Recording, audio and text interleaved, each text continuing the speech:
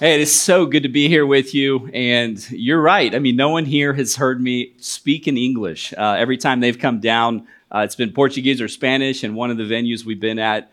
So I just want to thank you as a church for sending your pastoral staff. I mean, it is a sacrifice financially of time and resources for you to send your best, your pastors, down to Southern Brazil, Argentina, and Uruguay. And I just want to take a few moments just to share a little bit about my story. I hope to be back here more this year. We're back in the States for a few months. And I hope to engage you at a deeper level as you come to Brazil and kind of engage what God is doing there in the Southern Cone. So, as he said, my name is Jonathan Mathews, and my story actually starts back in Northwest Ohio. Both of my parents grew up on a family farm. And for about 100 years, my family farmed just a certain plot of soil. And my dad, my mom, they did not know Christ as their personal Lord and Savior. Neither one of them grew up in a Christian home. In fact, the story behind my parents' lives, just broken homes. Both of them grew up in homes where both families were victims of divorce, remarriage, divorce, remarriage, a lot of conflict inside the family. But that all changed after my dad was deployed to go to Vietnam. He served a tour of service. And while he was serving, somebody shared the gospel with him. In a country far away, halfway around the globe, somebody introduced my dad to the hope that he could have in Jesus Christ. Well, he came back to the States, and he was already married before he went to Vietnam, but he shared the gospel with my mom, and she came to faith in Christ as well. And, you know, they just joined a small country church in a town called Paulding, Ohio. And my dad, over the winters, would work at a tire factory in a city called Fort Wayne, Indiana. And so in the winter season, they would have each year a missions conference where they would bring in some missionaries, and those missionaries would share about what God was doing around the world. And on one of those days at the missions conference, a missionary stood up and shared about the need in South America. And in 1972, my parents, they came forward in the service and they said, you know what? We feel God leading us to this. We don't know what it looks like. We're farmers here in Northwest Ohio, but what we want to follow the Lord and what He is leading us to do. And so that's kind of the path that God set out for my parents. And so in 1981, after my parents had gone, studied, they were prepared for that, for ministry. 1981, I was 3 years old. We moved as a family to Brazil, and we moved to a city called São Paulo. Now, São Paulo is a huge, huge city. 33 million people in one location, densely populated. And so as a kid, that's all I knew growing up. Totally flip-flopped from my parents' experience. Never grew up on the farm, never knew what it was like to farm, but I do know what it's like to grow up in a big city. And so as a kid, we just saw God work in amazing ways. My parents were church planters, and you guys are part of a church plant story here, and that simply means sharing the gospel, discipling people, inviting them into your home, and we saw that happen in our home as kids. And my parents were part of several different church plants in the city of São Paulo, and all that changed in 1991. I was 12 years old. We were coming home from church on a Sunday night, and there was a car accident, and a truck hit the car that my parents and my brothers and sisters were in, and my parents died in that car accident. And so as a 12-year-old, we experienced just deep tragedy, unbelievable sorrow. Our bodies were broken, our spirits were broken, but me and my younger brothers and sisters, we survived that accident. We were split up in different hospitals in the city of São Paulo for about a month before the State Department was able to identify where we were at. They brought us into one central location, and then we were shipped back to the States, and our whole world flip-flopped. And it was just, we came back around to where everything had started, living back on a family farm in Northwest Ohio.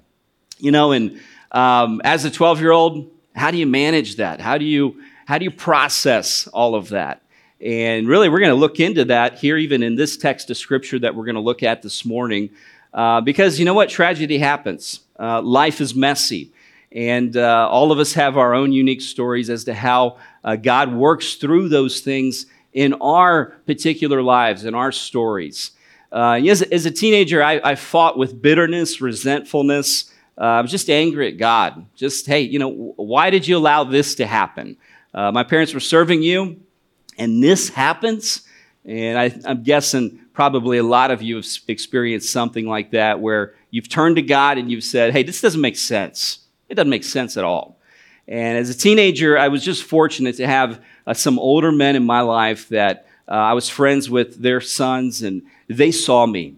And they invited me into their circle, and they really discipled me and invested their lives in me.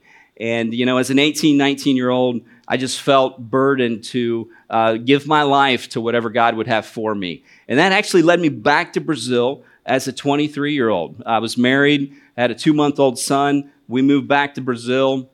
And you know what? It was unbelievable to see how God worked through us. Over 20 years, we've been there 20 years now. We've seen well over 20 churches planted, and now we lead what's called the Southern Cone Initiative, as was mentioned. In the Southern Cone Initiative, we have a vision of seeing over 500 churches planted over the next 20 years.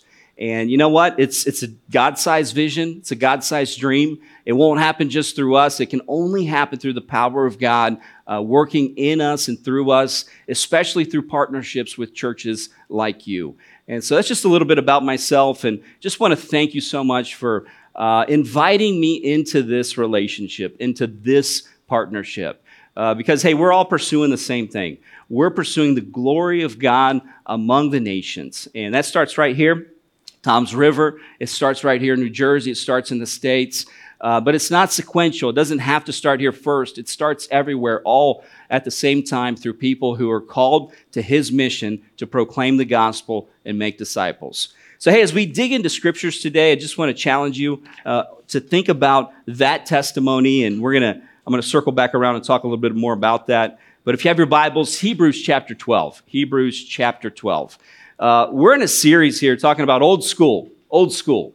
And today, turn your eyes upon Jesus. That's the theme of the message today. And basically, it's based on Hebrews chapter 12. We're going to read these verses 1 through 3. Hebrews 12, 1 through 3. The verses are on the screen. And it says this in Hebrews 12. Therefore, since we are surrounded by so great a cloud of witnesses, let us also lay aside every weight and sin which clings so closely, and let us run with endurance the race that is set before us, looking to Jesus, the founder and perfecter of our faith, who for the joy that was set before him endured the cross, despising the shame, and is seated at the right hand of the throne of God. Consider him who endured from sinners such hostility against himself, so that you may not grow weary or faint-hearted. Let's pray. Heavenly Father, as we come together, we come together around your word. We don't come together around this church, a pastor, or a person in this room. We come together around your word and around you. We've worshiped you. We've adored you. And now we come to hear from you. There's people in this room from so many different walks of life. There's people in this room that are living through circumstances right now, wherever they may be, whoever they may be. I don't know them, but you know them. We believe your word is eternal, and we believe that your word is alive. And we ask that you speak through your word here this morning. In your name I pray, amen. So, hey, we're gonna talk about turn your eyes upon Jesus. Really based around this text of a race. Kind of the narrative of this text is based in Hebrews chapter 12, and it's on the track of chapter 11, where basically the author, whether it was Barnabas or Paul, no one knows, is talking about the Hall of Fame of faith. And really he looks in these texts to the idea of a race, that every single one of us is on a race. So this morning we're going to consider something really simple: the reality of the race, the roar of the crowd, and the reward of our effort. So first of all, just to look at the reality of the race. Verse 1 says this, "Therefore, since we are surrounded by so great a cloud of witnesses, let us also lay aside every weight and sin which clings so closely, and let us run with endurance," look at this phrase, "the race that is set before us." The race that is set before us. What is the race? You know, as a pastor, as a missionary over the years, I've heard many, many different people say something to this degree. You know, Jonathan, I'm just going through these problems in my career, but I understand it's the race that God has set me on. And I'm going to persevere in endurance, chasing after what God has set before me in this career path. Well, hey, I'm here to tell you, the race set before us isn't a career path. I've actually, over the years, counseled many different couples going through marital difficulties, and I've actually heard a husband say, sitting in a room, believe it or not, "You know, Jonathan, I understand that this is the path that God has set before me. And in my marriage, I realized that I'm going to have obstacles," as he was looking at his wife. And hey, by the way, I don't advise that. Hey, he thought the race was his marriage. What is, after all, the race that is set before us? You know, if you look at the language of this text, when it talks about the race, in the original language, it's a definitive article that speaks to a very unique race given to each one of us. It's kind of like a track, a specific course, a cross-country race that's uniquely crafted to who you are in time, in space, and in body, your personal, physical, your characteristics, how God has uniquely crafted you with the gifts and the opportunities in the context that you live in. You know, I think about the story that I just shared with you about my life, thinking about the race that God set before my parents. You know, it started on a small farm, but it didn't end there. But that's not my race. My race was a little different, although attached and connected to my parents' race. And you know what? God's race for you may not look like serving in the Southern Cone or as a missionary in Brazil, but you have something very unique that you're called to. So in other words, how can we understand this race as it's described here? Well, first of all, the race isn't your life. It's not everyone's life. It's specifically the desired will of God for us in Christ. The desired will of God for us in Christ. Now, there's a lot of things that are the desired will of God that are shared, and they're a collective will of God for all of us.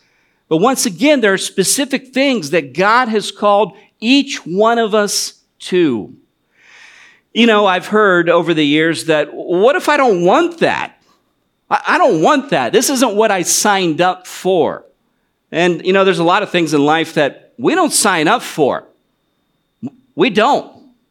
You know, in my life, I didn't sign up for losing my parents as a 12-year-old. And many of you here have lost people to disease, accidents, and you have your own unique story. And you know what? You didn't sign up for that. But hey, that's part of what God has called you to in His will, a perfect will in Christ.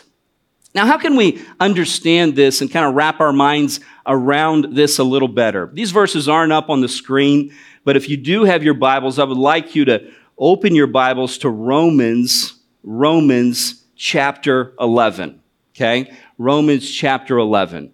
If you have your Bibles, Romans chapter 11, this is so important, this verse at the end of chapter 11. It says this in verse 36, Romans 11:36. For from Him and through Him and to Him are all things. To Him be the glory forever. Amen. Once again, from Him, through Him, and to Him are all things. Let's just kind of step back and think about what that means. First of all, you know what all things means? All things. That's what it means. All things. Well, in Romans, what the author of Romans, Paul, what he has done, starting in chapter 1, he talks about sin. And he talks about our condemnation under sin. But then he talks about faith in Christ. He talks about our justification. He talks about our sanctification. And then he ultimately talks about our glorification. Chapter after chapter, it's as if Paul is scaling a mountain. Well, this verse right here, he's at the apex. He's at the peak of the mountain. Do you realize that this verse represents the structure of all reality? It's the structure of all reality. If you start understanding your life through the lenses of from God, through God, to God. Now apply it to this context in relation to the race that he has set before me and the race that he has set before you. God has given you this. He has called you to it. In other words, there's a stewardship involved as to how you run this race. There's an element of responsibility because ultimately the responsibility to be called into this race results in glory to him, through him, because it's from him. Hey, everything in your life, if you are a person that has placed your faith in Christ, everything in your life is from him. Good, bad, ugly, everything. But ultimately, he takes that, and through him, he makes something beautiful of it.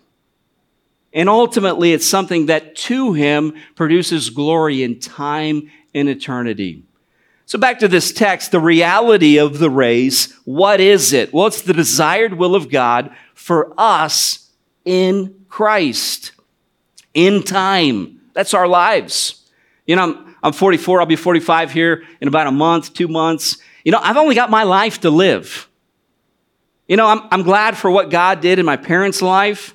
You know, I'm praying for what God will do in my kids' lives. But I've got my life, and you've got your life. And so the race is in time, it's in space, in other words, the context in which God has placed me, and it's in body, in other words, my makeup. You know, I'm not Graham, I'm not Jason. Jason's not me, Graham's not me. I'm me, and I'm made up uniquely, gifted by God in certain ways. And I have to understand the ways in which I'm not gifted, but I have to understand where God has placed me. You know, I talk to a lot of people that say, you know, well, if I had those opportunities, or if I had that set of skills or gifts. Well, you have the gifts that God has given you, and you're placed in the place he's placed you, in the lifetime he has given you. That's your race, and that is my race. What if you just don't want it? Embrace it. It's part of becoming a Christian. It's part of understanding the maturation process that God has begun in you. So we've looked at the reality of the race. Now, let's look at the roar of the crowd. What do I mean by this, the roar of the crowd? Well, verse 1 says this, "Therefore, since we are surrounded by so great a cloud of witnesses." What does that mean? Surrounded by such a great cloud of witnesses. Well, whenever you see in the Bible a word, therefore, you want to look before, okay? So chapter 11, there's probably 22 to 25, depending how you look at it, stories. And it's stories from everybody from Abel to Abraham to Moses to people in the New Testament who were slaughtered for the cause of Christ. Okay, so there's a whole bunch of stories in there. And the idea here is he's saying, hey, you're surrounded by a cloud of witnesses. Now, these people are as if it were in an arena. So imagine this race taking place in an arena in which you have a lot of people there cheering for you, not against you. And as the runner, you're not racing against somebody else. It's not a competition. It is a competition against yourself, but not against other people. And interestingly here, this idea of witness is a testimony in encouragement. You know, we have Scripture to encourage us, to edify us. You know, one of the things that keeps people bogged down, kind of in the weight of their sins, is their distance from God's Word. You know, God's Word, it's powerful, it's living. We understand that God has given it to us so that we can look back at the stories of what He's done in the lives of other people. He's given us a collective body, the church, to also serve as a cloud of witnesses. You know, coming together on Sunday and coming together throughout the week as a collective church is more than just singing and hearing the Word of God. It involves us actually saying, you know what? God has done this in my life. He's doing this in my life. I still need you, but you need me. And you encourage the other person to keep on running, to keep moving forward through the difficulties and the obstacles that they face every single day. The key idea here behind the cloud of witnesses is encouragement. There is power in encouragement. So we've looked at the reality of the race. We've looked at here the roar of the crowd. But I just want to spend a significant amount of time in the rest of our time here today, the reward of our effort. The reward of our effort. You know, when we think about the reward of our effort, just that idea, effort, that stings people when we talk about effort. Because we often think of the Christian life as, well, hey, isn't it of faith by faith, in grace through grace? I thought it was free. I thought there were no works involved. Well, it's important here for us to stop and for us to distinguish and kind of discern that works is one thing, effort is something else. You know, grace tells us about the absence and the total rejection of works for salvation. We're not living, we're not abiding in Christ in our own merit, but we're resting in His merit. What He did, who He is. We're resting in that. You know why? Because we're insufficient in and of ourselves. We couldn't do it, we can't do it, and we will never be able to do it. But we are called out by Christ in specific ways to shoulder the burden of life in an effort that pleases Him. Now, we're not working to please God in Him. God is pleased in us through Christ. But we do have a responsibility, and this verse speaks to some of these responsibilities. It says here in verse 1, it says this, "Therefore, since we are surrounded by so great a cloud of witnesses," listen up, "let us lay aside." Hey, what is the effort in the race? Laying aside. We've got to lay a few things aside. Now, I can't see you because the lights are pretty bright up here, but if I were to have a raise of hands, how many of you are runners? Raise your hand anyways, even if I can't see you. Okay, all right. One person, two people, you know, so not many of you are runners, okay? Not many of you are runners. I used to run, okay, but I'm just not built for running, okay? I'm just not built for running, right? In fact, I hate running. But you know what? It's interesting that those who do run, what do? Well, you got to have the right clothing. You got to have the right shoes. And the lighter, the better, okay? Interestingly, though, I recently read, and I saw this, I don't know if you saw this on TV, but there's a guy named David Elliott, and he's in Vancouver. Recently, I think it was a few months ago, he set a record for a half marathon, and the record was this, not time, but the number of shirts that he was wearing. Listen to this. He had 90 T-shirts on, Guinness record. And they have some crazy Guinness World Records out there, but I saw a picture of this guy, and I couldn't find one to throw one up here on the screen, but just imagine 90 layers of T-shirts. He looked massive. But it's interesting, as he was kind of sharing his experience, he said this, "I needed help getting the T-shirts on but I needed more help in peeling off the layers. You know, a lot of us are running the race with just layers and layers and layers and layers and layers. And some of those layers are of our own choosing, but some of the layers, we were helped. You know, it was something in our family, some friends, our work environment, whatever. Some of them are our own choosing, all of them are, but some of them were assisted in that. As much as he needed help peeling off the layers after the race, hey, we need help peeling off the layers during the race. You know, I spoke a minute ago about some people that when I was a teenager, they really helped me just peel away layers of bitterness and resentment. You see, a lot of times it's not, you know, well, I'm addicted to cocaine or crack, or I'm an alcoholic, although that may be true.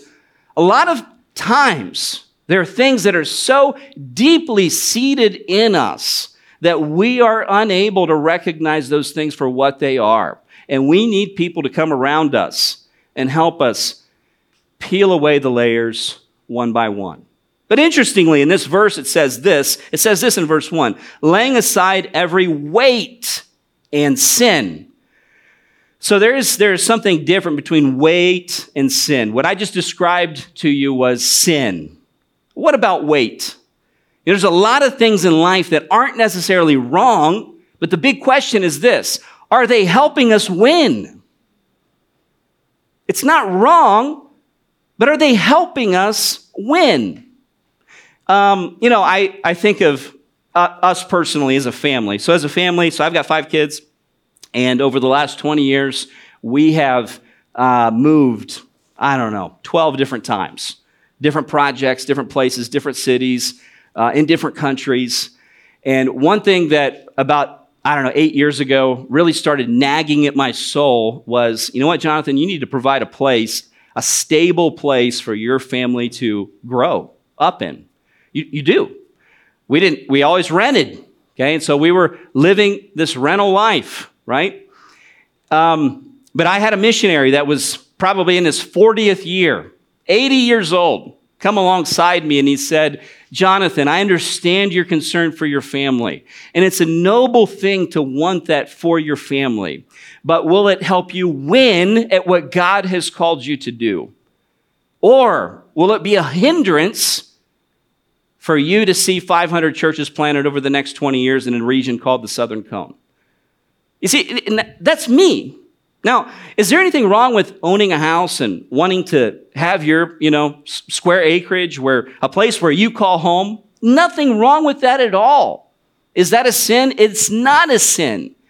But in my race, the uniqueness of my calling, I had to discern whether that was something that was going to help me win, or if it could become something, as the verse says here, that clings close to me. It clings to me.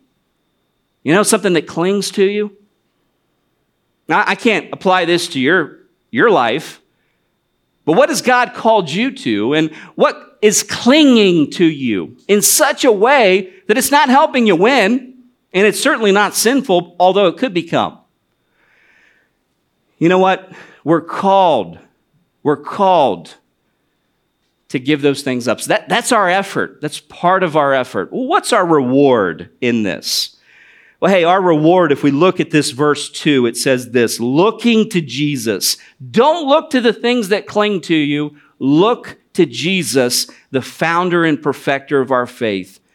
For the joy that was set before him endured the cross, despising the shame, and is seated at the right hand of the throne of God. Verse 3, consider him who endured from sinners such hostility against himself, in this last part here, so that you may not grow weary and faint-hearted. The idea of weariness is just, listen, I'm burnt out. I've got nothing else to give. I've got nothing else to give. Faint-hearted is a lack of courage to give. So the idea of weary is, hey, I've got nothing to give. Faint-hearted is, I don't even have the courage to even attempt to give. Two different things.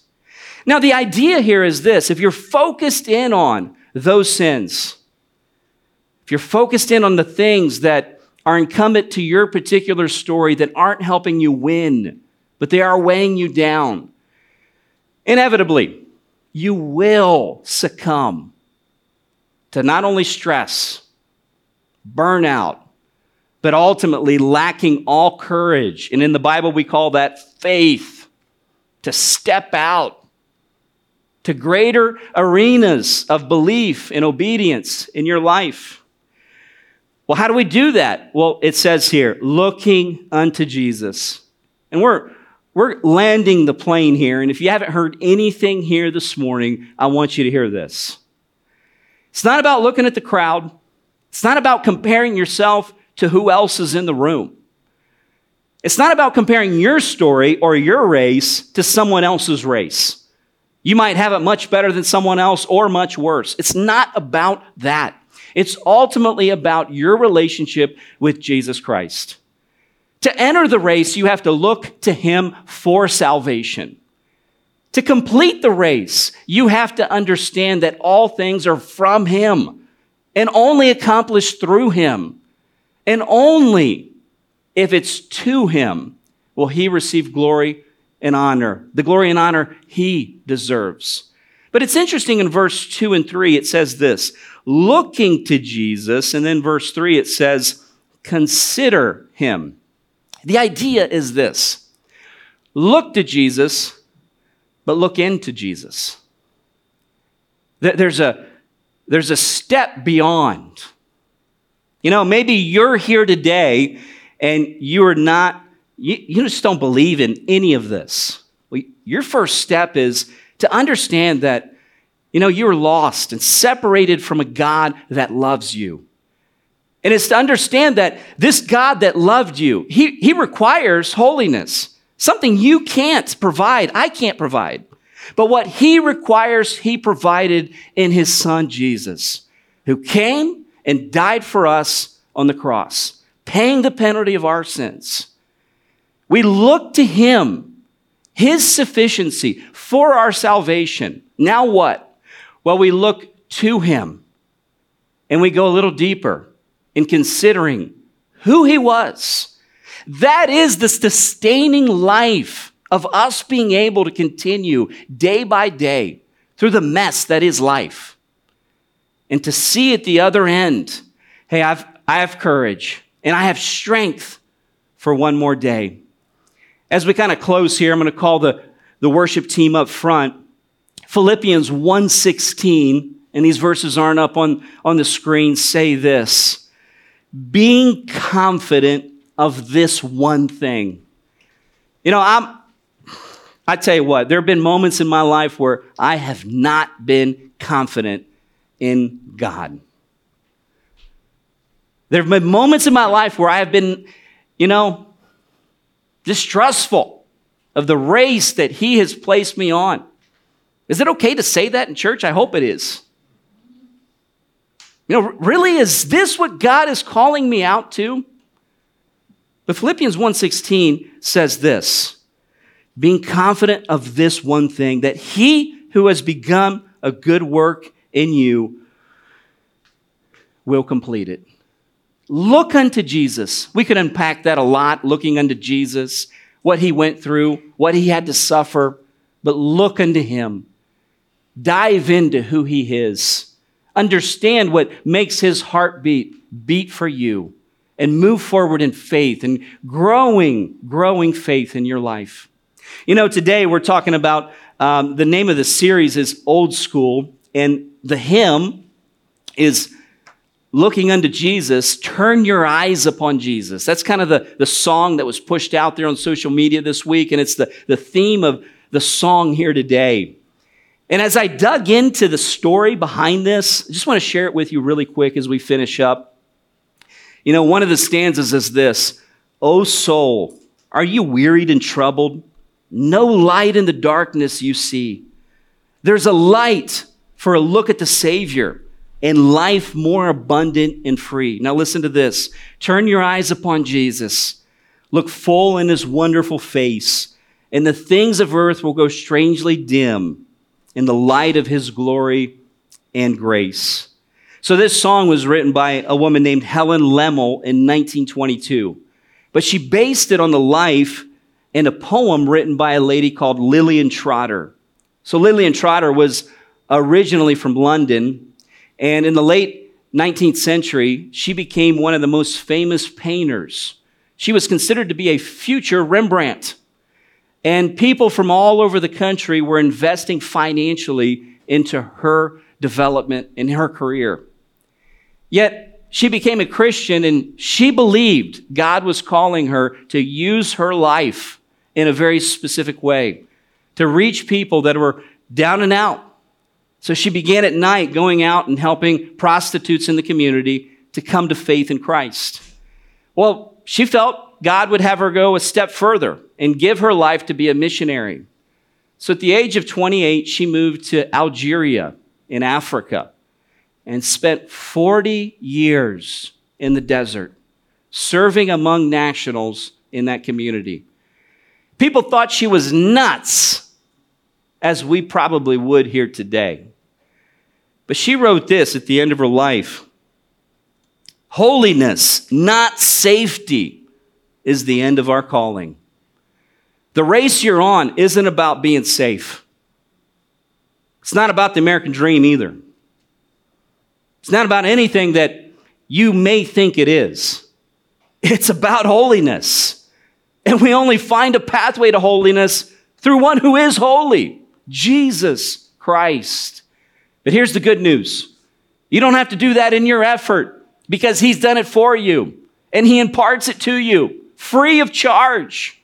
All he asks you to do is run to him and throw yourself at him fully. Heavenly Father, thank you so much for your word.